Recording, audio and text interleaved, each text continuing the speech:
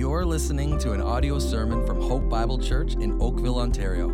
For more information, please visit our website at hopeoakville.ca.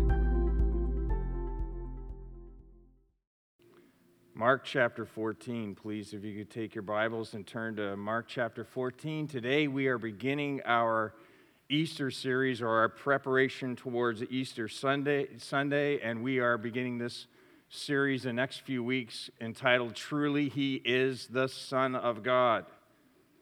And we are going to be following through Mark chapters 14 through 16 over the next few weeks. So I would encourage you to, beginning today and the following days, just take out Mark chapter 14 through 16, read through that portion of Scripture, prepare yourself for next Sunday, and then our prayer times during Holy Week. We're going to be in Mark as well. On Good Friday, we're going to be in Mark. On Easter Sunday, we're going to be in Mark chapters 14 through 16. So you got it? Mark chapters 14 through 16.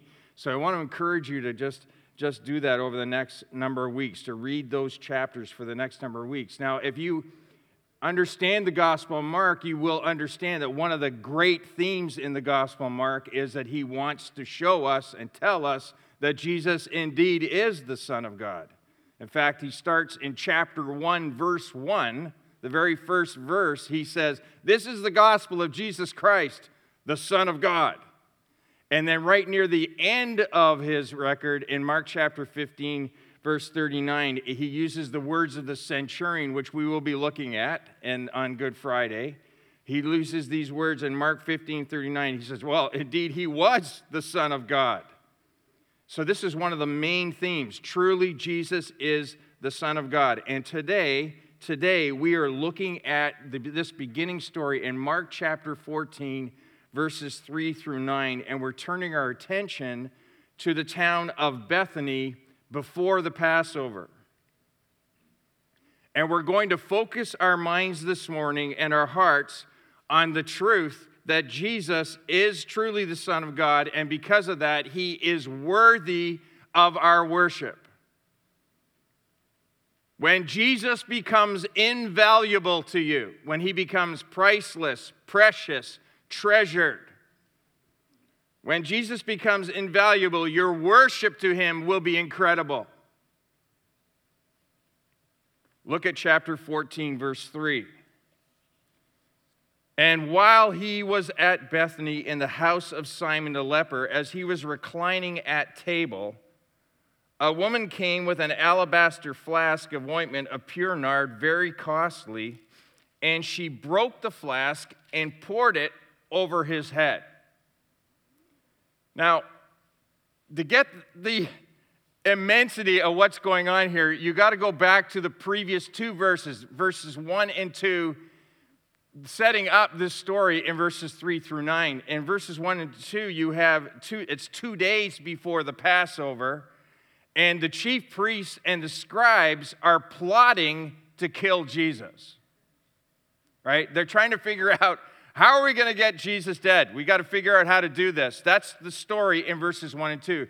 And then at the end of our story, in verse 10, in chapter 14, verse 10, just look at that verse. It says, Judas, one of the disciples, he went to the chief priests in order to betray Jesus. So on one side of the story, you have a bunch of guys who are plotting to kill Jesus. On the other side of the story, you have one of his disciples planning to betray Jesus. And in the middle of those two stories, you have a flashback to a number of days before the 2 days before the Passover, actually 6 days before the Passover, a reminder that there was actually somebody who wanted to celebrate Jesus. This is what our story is about. Not about plotting to kill him, not planning to betray him, but actually lifting him high and celebrating him. This is our story in Mark chapter 14, verses 3 through 9. There's this woman who is celebrating Jesus at Simon the leper's house. Not a leper anymore. He had been healed of leprosy, but he is known as Simon the leper. Oh, I wonder who may have healed him. To understand the fullness of this story, it's always good to check out parallel passages. So let's look at John chapter 12, verses 1 through 3. This is the same story, just told by the Gospel of John. It says, 6 days before the Passover, Jesus therefore came to Bethany where Lazarus was, whom Jesus had raised from the dead. So they gave a dinner for him there. Martha served, and Lazarus was one of those reclining with him at the table. Mary, therefore, took a pound of expensive ointment made from pure nard and anointed the feet of Jesus and wiped his feet with her hair. The house was filled with the fragrance of the perfume. So Mark doesn't tell us all these details, but John does. John reminds us this happened 6 days before the Passover. Jesus is in Bethany. Lazarus is there, the one that Jesus raised from the dead. Right? Lazarus is there. Martha's there doing what Martha does really well. She's serving as an act of worship to Jesus. And then Mary as an act of worship. This woman, this unnamed woman in the Gospel of Mark is, come on, help me. Mary. It's Mary.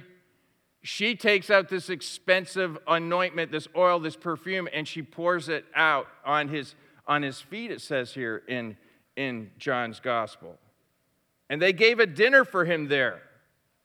He was the guest of honor. They were giving him an appreciation dinner, which totally makes sense in John's Gospel, because if you just go to the chapter before, in John chapter 11, that's the chapter where Jesus announced to everybody in chapter 11, verse 25, he says, I am the resurrection and the life. And then in chapter 11, verse 43, he brings somebody back to life. He actually goes to the tomb where Lazarus had been buried, and he calls him out. Calls him out. He walks out from the tomb. No wonder they're giving an appreciation dinner for Jesus. Lazarus is raised from the dead. This house is full of joy. It's full of celebration. It's full of love towards Jesus. The mood in this house is that Jesus is worthy of our worship. He's actually worthy of extravagant worship. That's our first point. He's worthy of extravagant worship. Look again, verse 3.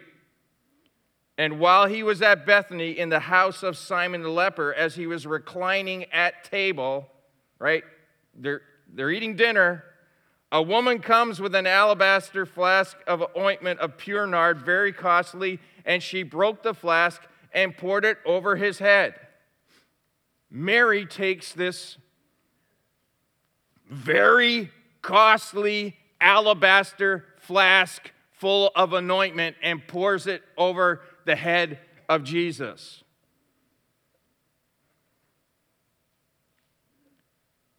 What we learn about this is that it's very expensive. It's an expensive gift. In fact, the text says it's very costly. It was imported perfume oil from India, pure nard. A street value, you'll see street value in verse 5, you'll see this, of being over 300 denarii, which is over a year's worth of wages for a common worker in Jewish culture during that time. They could have fed at least 300 families food for a day with the amount of what that was worth. We don't know where she got it from. Maybe it was a family heirloom. Maybe it was passed down to her from her mother. Maybe it was part of her dowry. Maybe they all pitched in. I don't know if they all pitched in. That seems like a lot of money to me to kind of pitch in and buy this kind of ointment at this point. All we know is it's really, really, really expensive. And because it's really, really, really expensive, it was very costly, it says, it obviously was a sacrificial gift that she gave.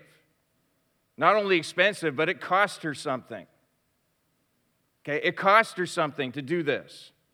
And not only did it cost her something to do this, but it was excessive. It was elaborate what she did. She poured it over his head. Now, it's not unusual to anoint the head of the guest of honor at a festival or a appreciation dinner in Jewish culture. It's not normal. In fact, you can see that in Psalm 23, verse 5. That beautiful psalm in Psalm 23, 5, where it talks about how the Lord is our shepherd. And one of the benefits of the Lord being our shepherd is that even in the midst of enemies, he lays out a banqueting table. He lays out a table in the presence of our enemies. And it says he anoints our head with oil and our cup continues to overflow. What's the picture in Psalm 23, verse 5? The picture is of God making us the guest of honor at his appreciation dinner. And he anoints our head with oil. And of course, you would never let the guest of honor's cup not continue to overflow. So it's not unusual in Jewish culture for this to happen, for them to anoint. But she doesn't just anoint, she pours it.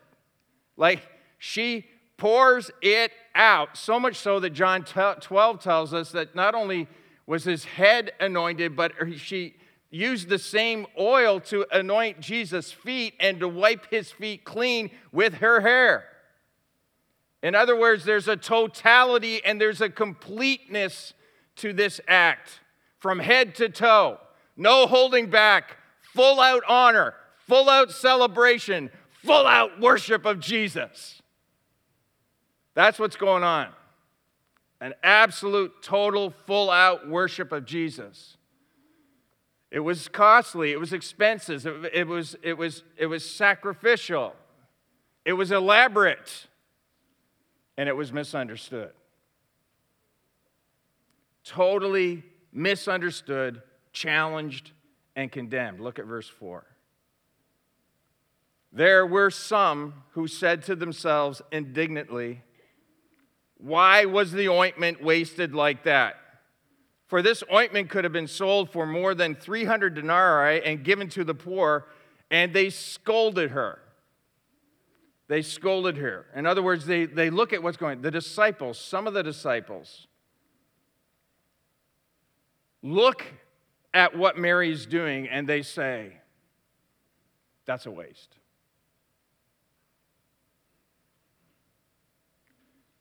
Okay, you have to stop and pause, and you have to picture this. Like, Mary is doing this to Jesus, and the disciples are saying, that's a waste.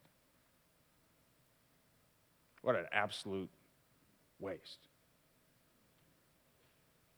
Why is the anointment being wasted like that? Sure. Why is she doing that? It says they were indignant. They were angry. They were so angry about it. They were amped up inside of their souls as they're seeing this woman do this to Jesus. They're amped up inside. They're angry about what she is doing. And under the disguise of wisdom, they express condemnation. Right? During that time period, during the Passover, it would not be unusual for them to give alms for the poor. But under the disguise of wisdom, they express condemnation. It says they scolded her. Literally, that word means to snort like a horse. Right? So you understand how angry they are. They are so upset that someone would do this for Jesus. I mean, I know you're reading the story and go, oh, that's really nice. Look at what she's done. You need to understand, these disciples are amped up, angry about the fact that she's doing this to Jesus. And under the disguise of wisdom, they condemn her. They snort like a horse. I can't believe you're doing that. Stop it.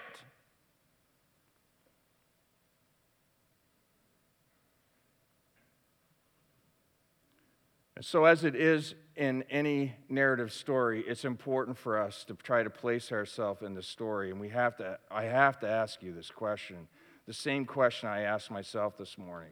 When it comes to Jesus, am I more like Mary or am I more like the disciples? Mary, who is like full out, no holding back, extravagant worship of Jesus. Or the disciples who don't see worship at all. They don't see the celebration as appropriate. They see it as a lack of wisdom and flat out waste. Now, this isn't the only story that I tend to struggle with from time to time. You know, when I kind of read through stories, I'm reminded of this story, like in Mark chapter 12, verse 44, where Jesus is telling a story about the widow who gave everything that she had. She had these two little coins, and she dropped them into the temple treasury. The disciples are there, and they're watching this woman do this? And Jesus says, she out of her poverty has put in everything she had, all that she had to live on.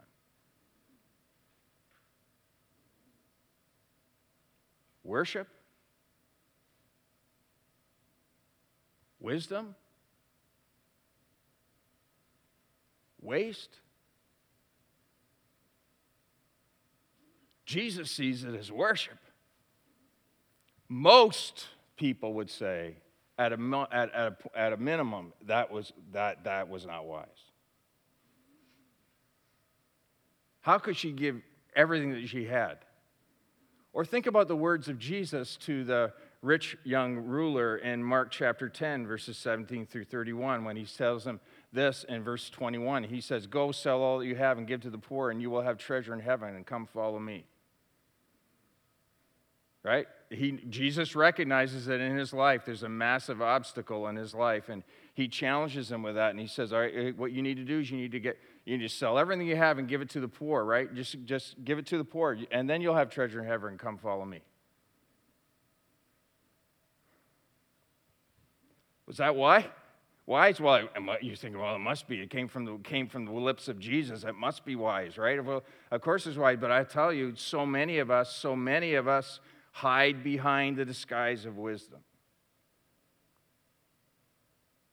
I was reminded of these words of Adoniram Judson, who wrote to his future father-in-law in the year 1812. He was asking for the hand of his soon-to-be wife, and this is what he said. Okay, I know it's 1812, but just hang in there. Listen to what he says. He says, "I have now to ask whether you can consent to part with your daughter early next spring to see her no more in this world." You're saying, well, why is he saying that? Well, because he was about to go become a missionary to India and then eventually to Burma.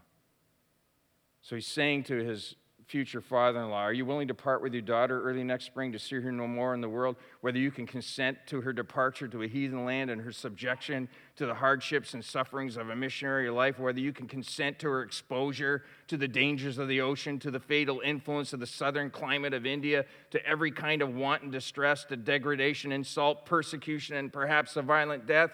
Can you consent to all this? For the sake of him who left his heavenly home and died for her and for you, for the sake of perishing immortal souls, for the sake of Zion and the glory of God? Can you consent to all this in hope of soon meeting your daughter in the world of glory with a crown of righteousness, brightened by the acclamation of praise, which shall resound to her Savior, from heathens saved through her means, from eternal woe and despair? Oh, man, I'm just so glad my son-in-law didn't send me that letter. But it really begs the question, doesn't it? Does it not beg the question? Like, I understand in our lives the need for wisdom, but I also know there are times when we wear the mask of wisdom, the disguise of wisdom, to hide the true idols in our lives. Idols of comfort, idols of convenience, idols of security and significance and acceptance. When I read this story in Mark chapter 14, I am left with this question: why am I not worshiping more like Mary? What's stopping me from worshiping Jesus like this? And this leads us to our second point.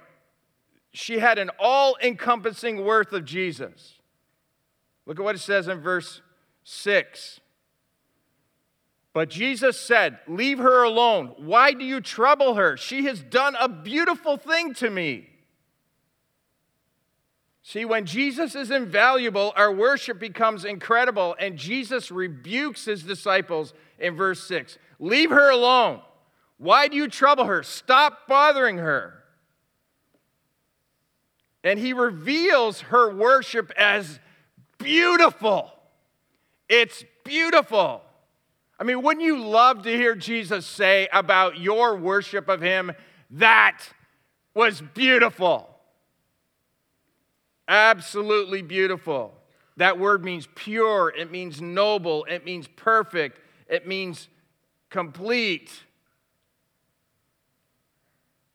Her worship wasn't unwise. It wasn't wasteful. It was beautiful.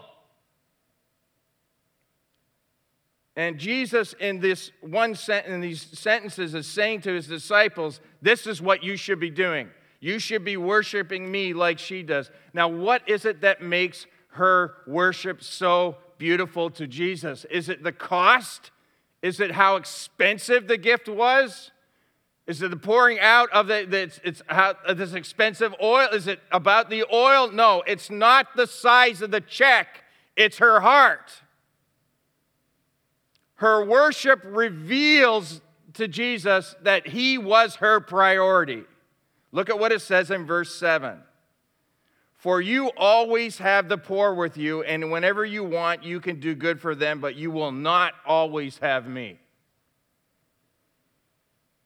Now, I don't know if I need to defend the fact that Jesus loved the poor. I mean, I'm not sure that. I know in Luke chapter 4, verse 18, one of the first messages that Jesus ever preached, he quotes from Isaiah 61. He says, the Spirit of the Lord is upon me because he has anointed me to proclaim good news to the poor.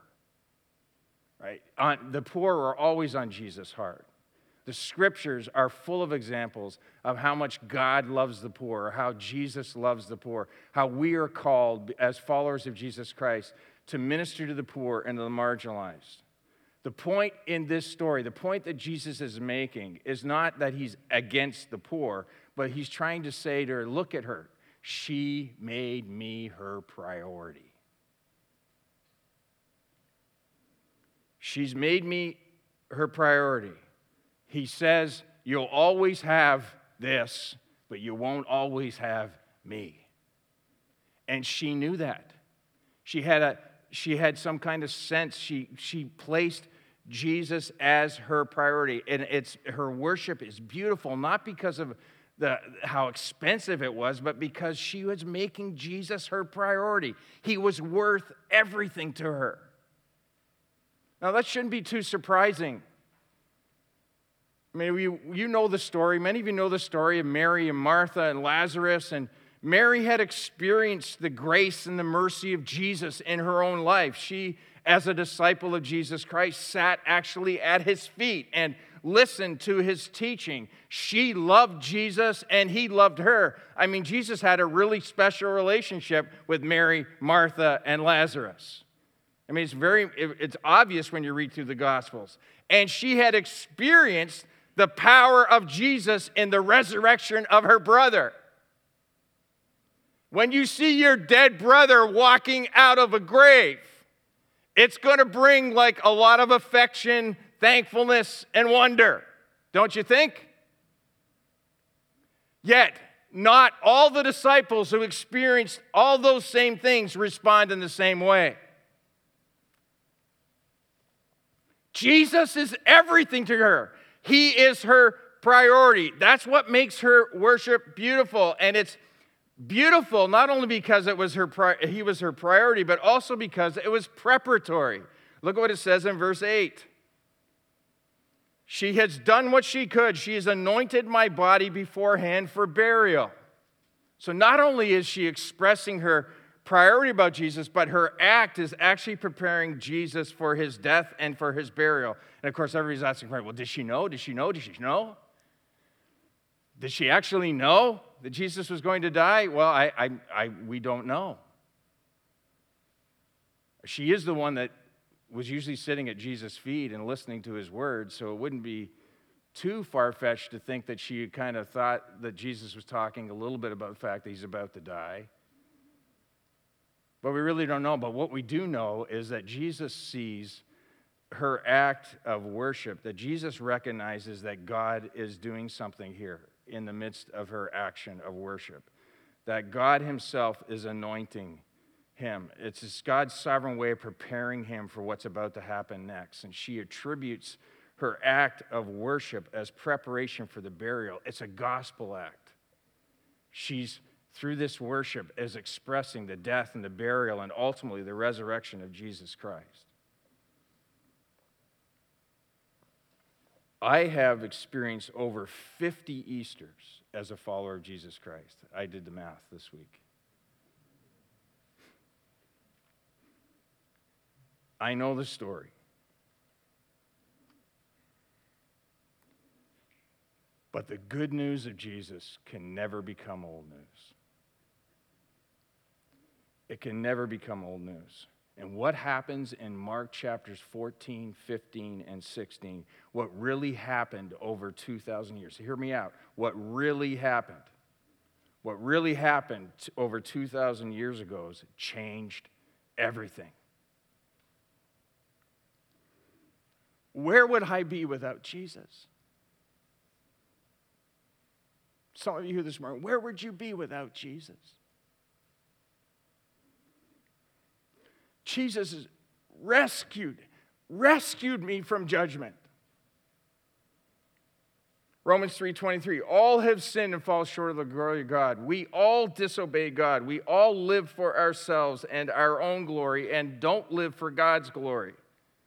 There's none that are righteous, no, not one. And God's holiness demands judgment. God saves, out of his grace, God saves sinners. He saves sinners. John 3:16, for God so loved the world that he gave his only Son, that whosoever should believe in him, right, should have what?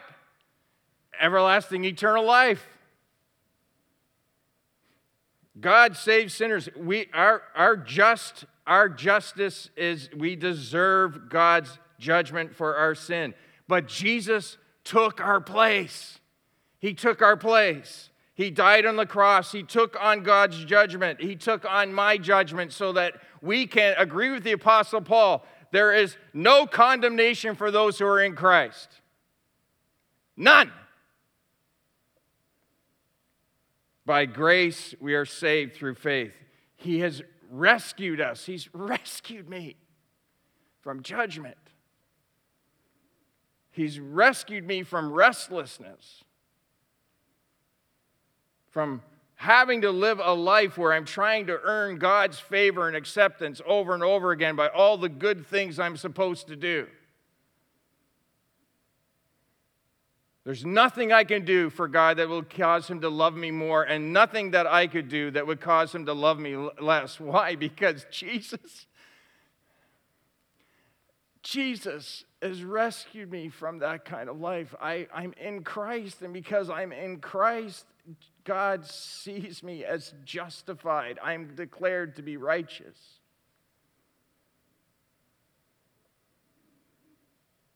He's rescued me from being lost. I'm convinced that without Jesus, I would probably be living life right now addicted to the moments of trying to feel good as much as possible. You say, well, you don't kind of look like that kind of person. Well, you don't really know my heart. All I know is that Jesus has rescued me from that. He's rescued me from that. He has saved me too. He saved me to new life because I'm in Christ. He's in me, and I am actually able, in his power in my life, the Spirit of God in me, to actually say no to ungodliness now. He's saved me into a new family, an eternal family. There's a Father who is in heaven, my heavenly Father, who loves me, who protects me, who provides for me, who guides me, who always does good for me. Always does good for me. I'm in this eternal family. I have brothers and I have sisters from every nation by grace through faith. Jesus has saved me to hope, eternal hope, new heavens, new earth, to know that my future is secure. He saved me to meaning and purpose. I actually get to get up every single day and I get to live for him. That's purpose.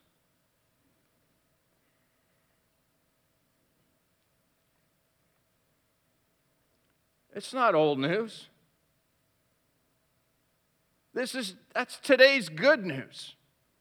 Every single day's good news. And so that's why it says in chapter 14, verse 8, she has done what she could. She has done what she could. He says, there's no hesitation, just a complete, total response in her life. I kind of envision it this way. She knows that Jesus is coming over for dinner. They're throwing this dinner, and she looks around the house, and she grabs the one thing that she believes will express to Jesus how much she loves him. And so she just grabs the alabaster flask. What's your alabaster flask?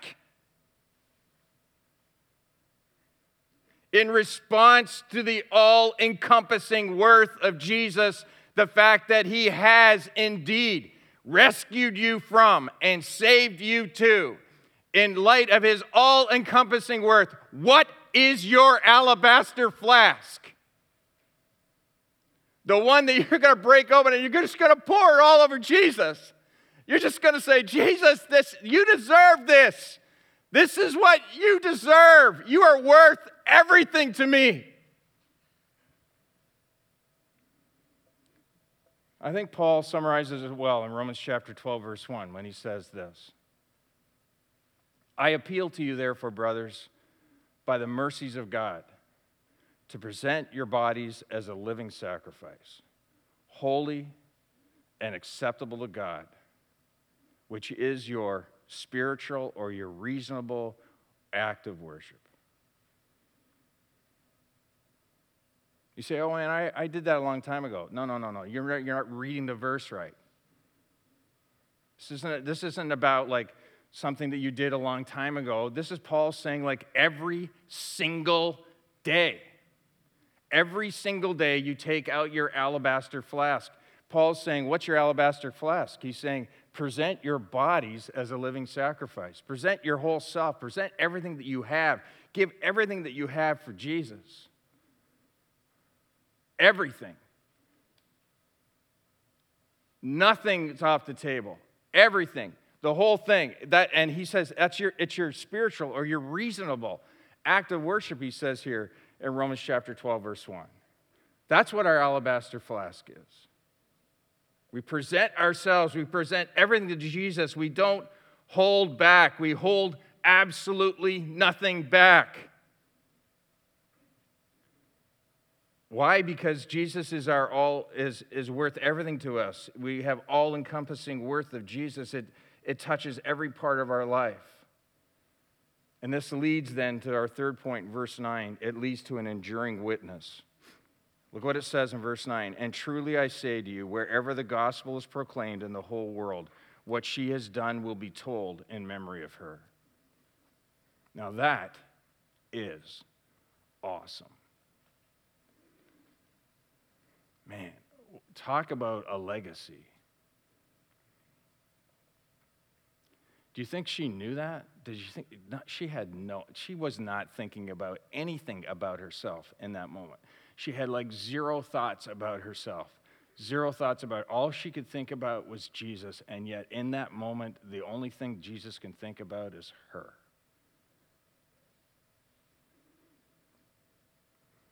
Jesus gives her a special place in history. He loves her. He loves her extravagant, her beautiful worship, so much so that he memorializes it. That's what I love about this. These verses tell us very clearly that Jesus loves extravagant worship of him that responds to the all-encompassing worth that we have of Jesus in our lives.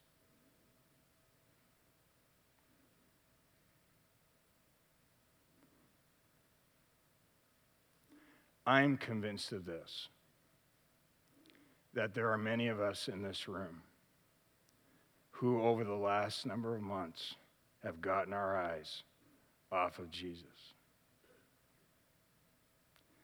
And there's been very little alabaster flask moments. And I believe in the sovereignty of God, that God is calling you right now to renew your worship of him. To join in the throne room of heaven that right now, at this moment, is worshiping with an eternal, extravagant worship. There's no holding back in heaven. Like zero holding back. Listen to the words of Revelation chapter 5, verses 11 through 14. Worthy is the Lamb who was slain to receive power and wealth and wisdom and might and honor and glory and blessing. To him who sits on the throne and to the Lamb be blessing and honor and glory and might forever and ever. Right?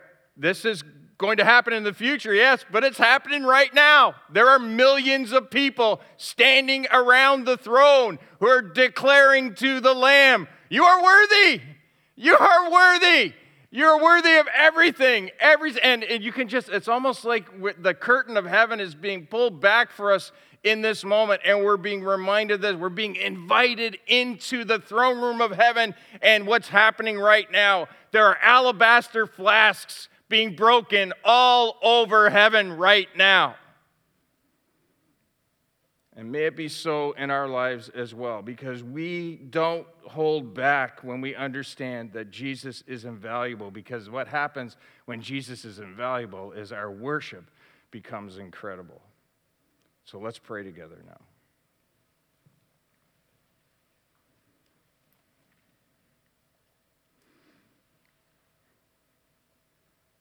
Father, right now, Spirit, I ask that you would do what you promised to do. Take the truths of Scripture, penetrate into our hearts. I pray that my brothers and sisters this morning, those of us that have been, our hearts have been pricked as we've kind of worked our way through this, that we would not hold back. That this moment and this Easter season would be a time of extravagant worship. Extravagant worship. Bring those who are lost, bring those who are restless to faith in Jesus Christ. Bring those of us who have gotten our eyes off of Jesus, bring us back to the worth of Jesus, the all-encompassing worth of Jesus, how valuable he is to us, and allow our lives to be that alabaster flask every single day, every single morning, every single moment. God, we want so much this to be about Jesus. He's rescued us. He's saved us. Oh God, please, don't let us waste our lives. Don't let us waste our moments. We just want this to be about you. For there's only one who is worthy. Only one who is worthy of our worship. And his name is Jesus. Jesus, only Jesus. God, please do your work. And we pray this in Jesus' name. Amen.